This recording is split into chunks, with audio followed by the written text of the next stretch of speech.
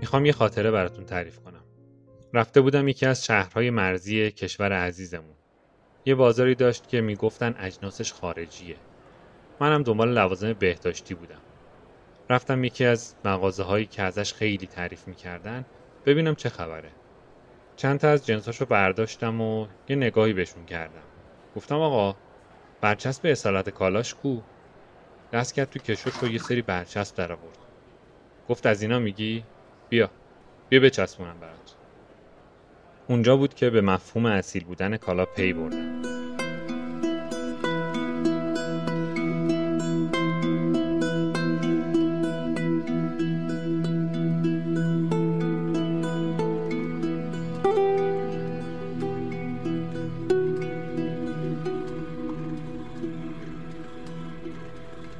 قبل از اینکه وارد موضوع اصلی بشم، باید چند تا چیز رو براتون توضیح بدم.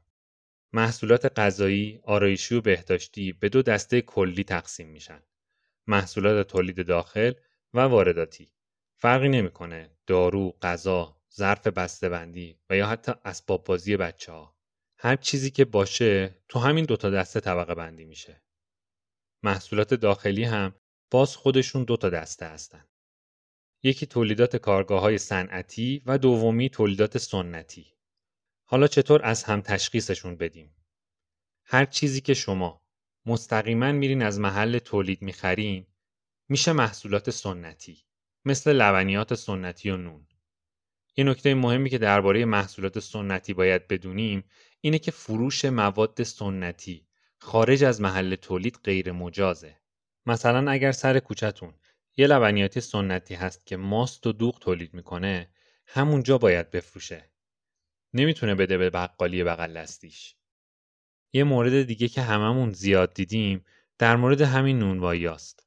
خیلی هاشون پخت مازاد دارن و نونایی رو که بیشتر تولید میکنن رو میذارن توی پلاستیک، سرش رو یه گره ریز میزنن و میدن دست سوپرمارکت محل بفروشه که اینم درست نیست. اگر قصد همچین کاری رو دارن باید برن پروانه توزیع و پخش بگیرن. در واقع باید برای این کار مجوز داشته باشن. صرفاً رو حساب همسایگی که نمیشه.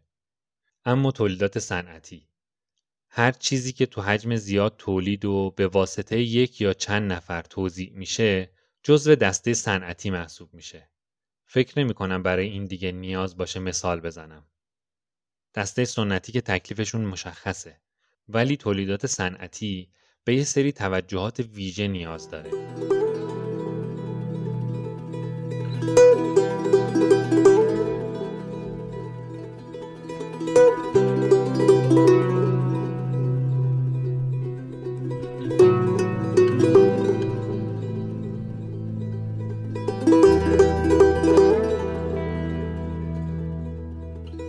مهمترین آیتم در محصولات صنعتی داشتن بسته‌بندی‌های غیرقابل نفوذه.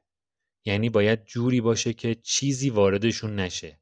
پس اگر محصول صنعتی رو دیدین که بسته‌بندی درست حسابی نداره، مثلا فقط یه پلاستیک کشیدن روش و با منگنه یا چسب هم درش رو بستن، یا بسته‌بندی رو دیدین که باز شده، پاره شده یا قور شده، از خرید اون محصول جداً خودداری کنید.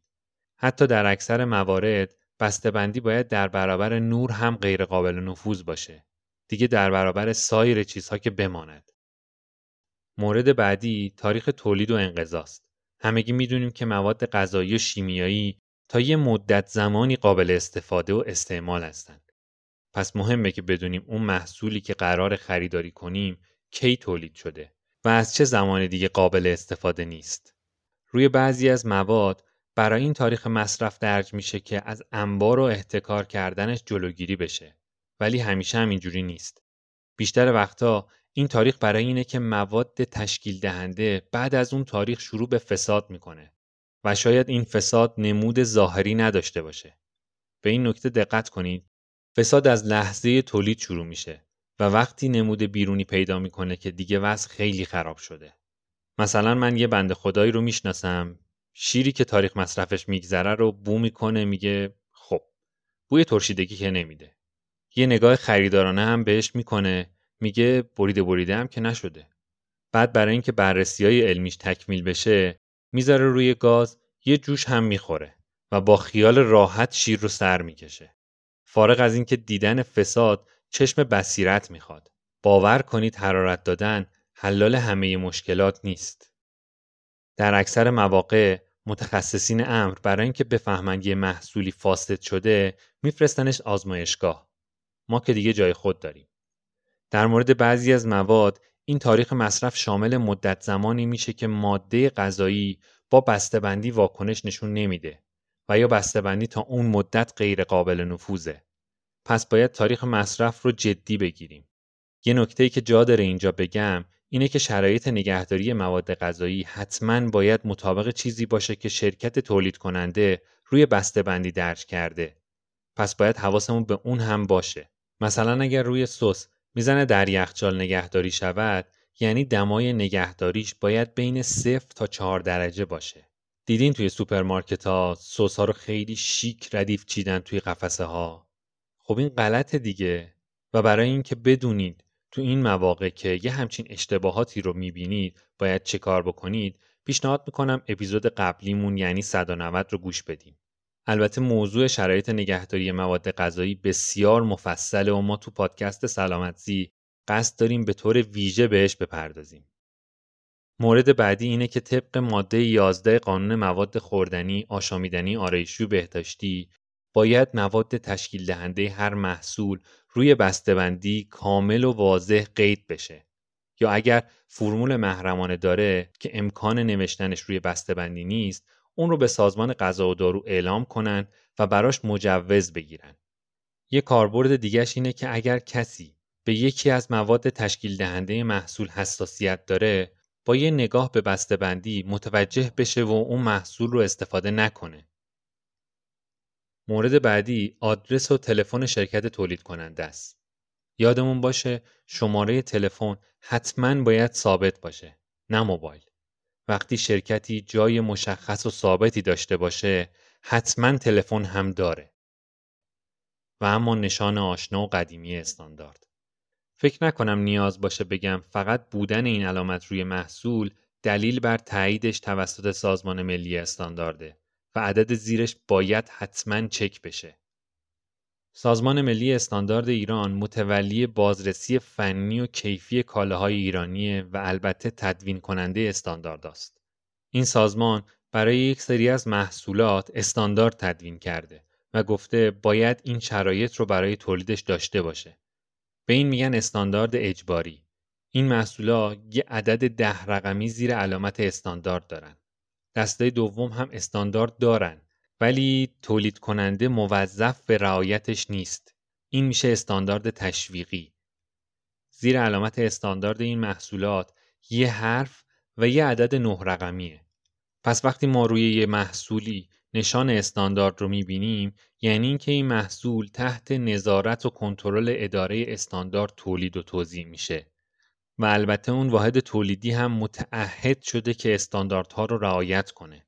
در نتیجه اگر یک محصولی که باید زیر نظر سازمان استاندارد فعالیت کنه رو بدون نشان استاندارد دیدین، یعنی اینکه غیر مجازه. خب ممکنه بگین نشان استاندارد یه لوگو دیگه، چیزی هم که این روزا بازارش داغه، جعل و فیک بازیه. درسته؟ نه خب به این راحتی هم نیست. شما میتونید خیلی راحت صحت نشان استاندارد رو استعلام بگیرید. به این صورت که عدد زیر نشان استاندارد رو توی سایت سازمان استاندارد به آدرس isiri.gov.ir وارد کنید یا به شماره 101517 SMS کنید. البته برای اونایی که استانداردشون تشویقی‌ان، به جای اون حرف باید عدد 1 رو جایگزین و بعد پیامک کنید. جوابی که براتون میاد یه سری اطلاعات بهتون درباره محصول میده که خب به راحتی قابل چک کردنه. یه نکته جالب اینه که تاریخ اعتبار پروانه استاندارد تولید کننده رو هم بهتون اعلام میکنه. مورد بعدی نشانگر رنگیه. اگر دقت کرده باشین از یه زمانی به بعد روی اکثر محصولات خوراکی یه نشانگر رنگی درج شده. حالا این نشانگر کارش چیه؟ سازمان غذا و دارو کلیه تولید کننده های مواد غذایی رو موظف کرده میزان قند، چربی، نمک و انرژی محصولاتشون رو روی بسته‌بندیشون درج کنن تا اینجوری مصرف کننده با یه نگاه بتونه بفهمه وضعیت کلی محصول به چه صورته. در واقع با یه نگاه بشه متوجه شیم که این چیپس خوشمزه آیا میتونه گزینه خوبی برای سلامتیمون باشه یا نه. یا مثلا کسی که دیابت یا فشار خون داره بتونه به راحتی تصمیم بگیره که آیا باید از اون خوردنی خوشمزه بگذره یا نه. قبول دارین که بیشتر از همه به ظاهر و قشنگی‌های بسته‌بندی محصولات توجه می‌کنیم و از اون همه چیزایی که روی بسته‌بندی درج میشه به سادگی عبور می‌کنیم.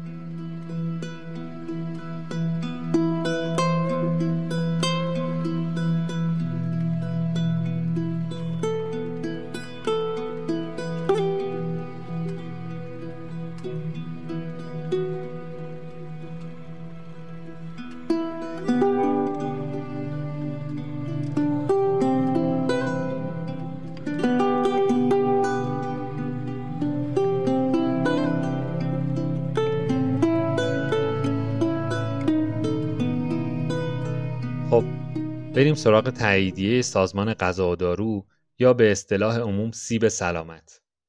اگر دقت کرده باشید زیر این سیب سلامت یه سری عدد نوشته شده.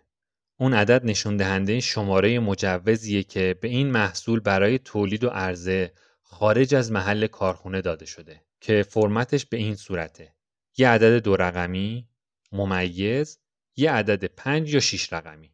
عدد 2 رقمی کد سازمان غذا و دارو دانشگاه علوم پزشکیه که مجوز این محصول رو صادر کرده و عددهای بعد از ممیز شماره مخصوص هر محصوله. یه مثال بزنم تا قشنگ براتون جا بیفته. مثلا کد یه محصولی 16 ممیز 11 111. عدد 16 کد دانشگاه علوم پزشکی تهرانه. اون عدد 5 یا 6 رقمی هم که گفتم مال این محصول خاصه.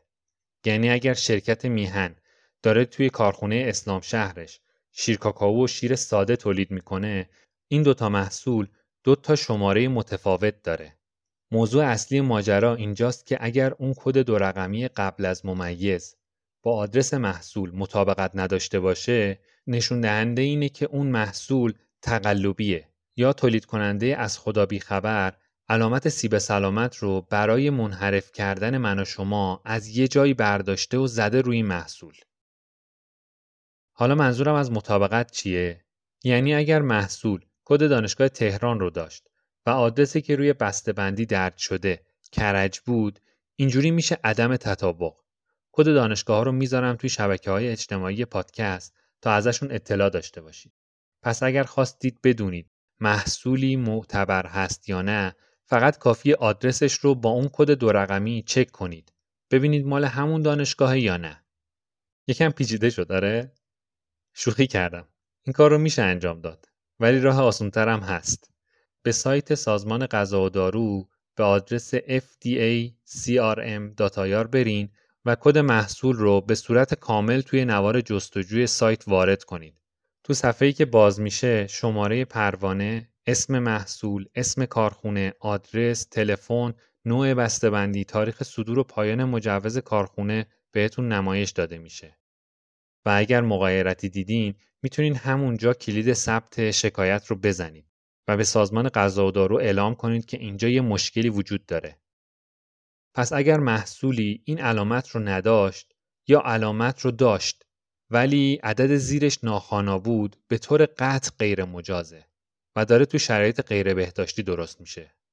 تازه اگر هم داشت باید چک بشه و اعتبارش بررسی بشه. احتیاجی نیست برای همه چیز این کارو بکنید. فقط مواردی که شک دارید یا تازه باهاش آشنا شدید رو چک کنید.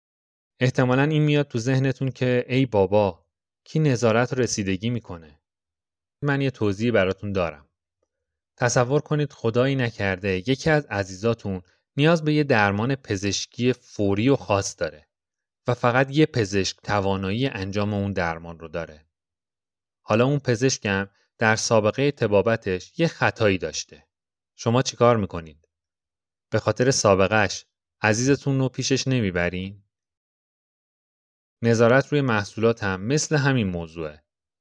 ترجیح میدین برین سراغ موادی که هیچ نظارتی روش نیست یا موادی که تحت نظارت یه جایی هست ولی به عملکردش یه نقدی وارده؟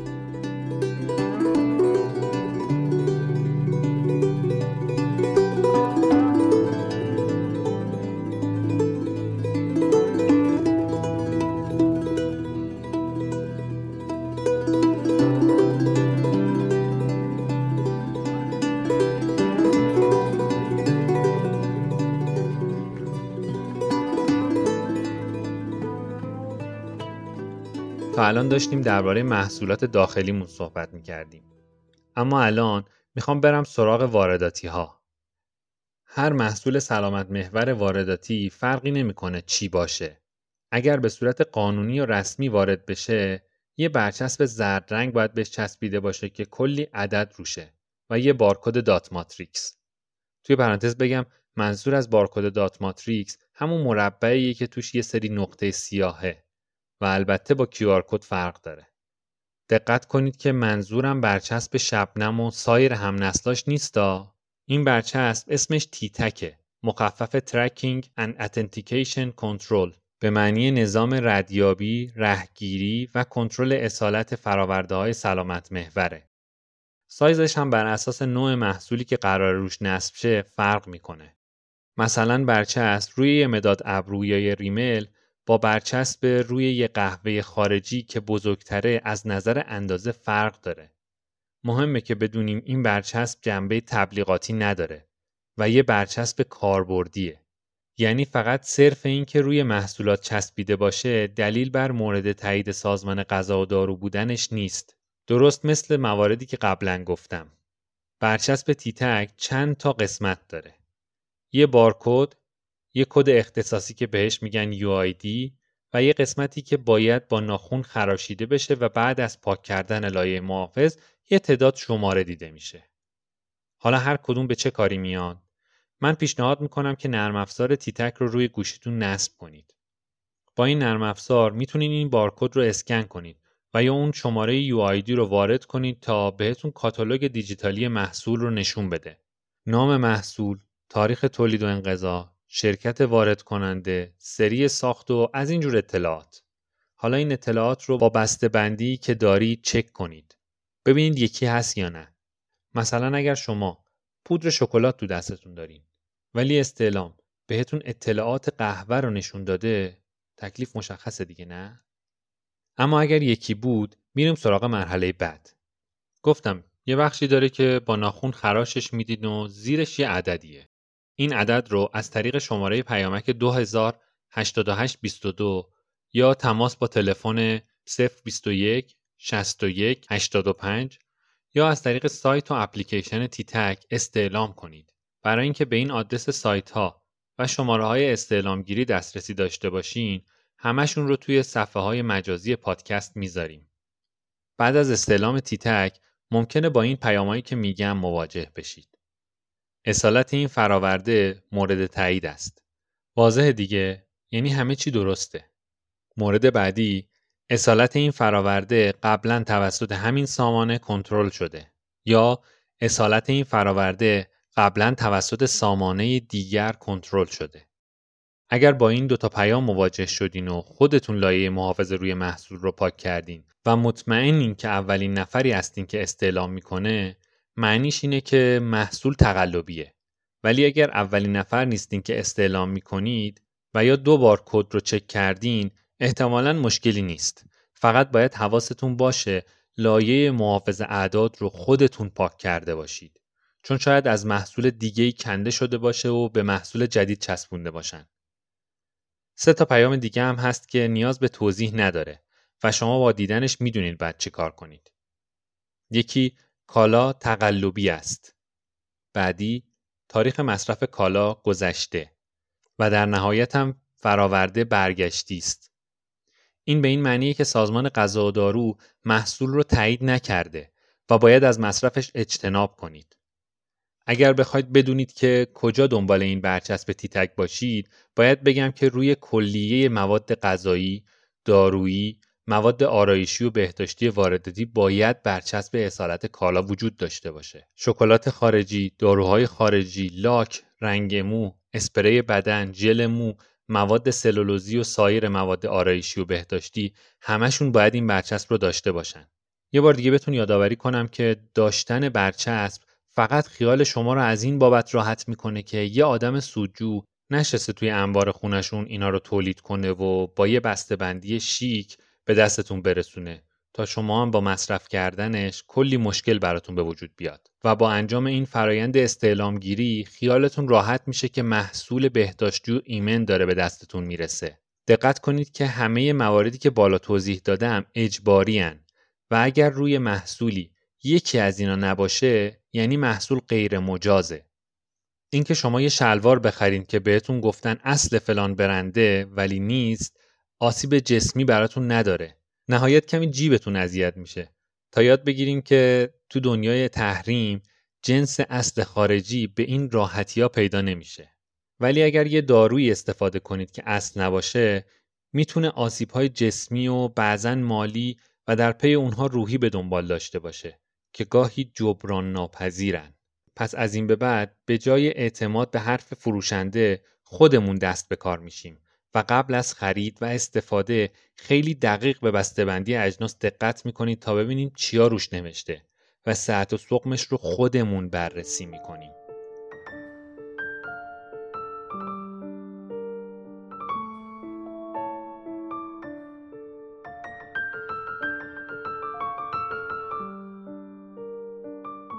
خانم آقایون سلام.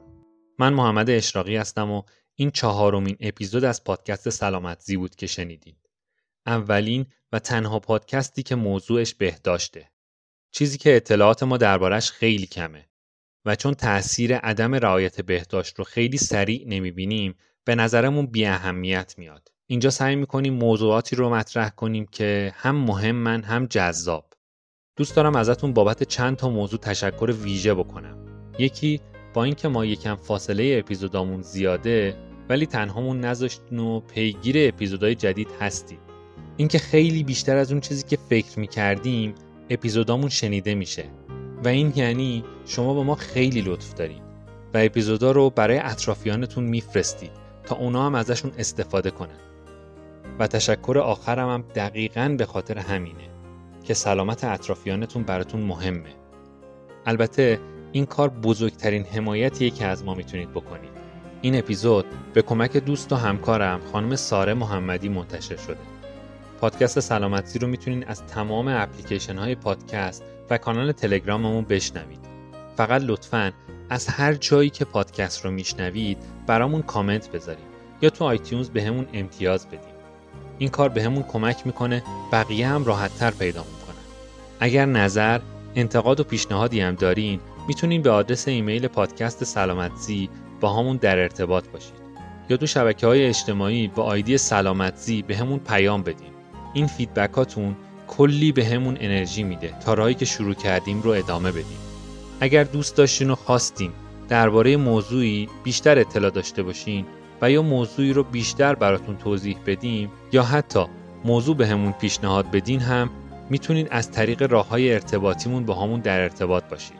مثل اون دوستی که ازمون پرسید چطور میتونه میوه و سبزیجات رو بشوره و خیالش راحت باشه که کرونا رو با اون وارد بدنش نمیکنه و ما براش توی یه پست اینستاگرامی کامل توضیح دادیم. لطفاً اگر فکر میکنید این پادکست میتونه به کسی کمک کنه و به درد کسی میخوره ما رو بهش معرفی کنیم. اینجوری شاید بتونیم به کمک هم جامعه سالمتری داشته باشیم. با ما سلامت و همراه باشید. آذر 99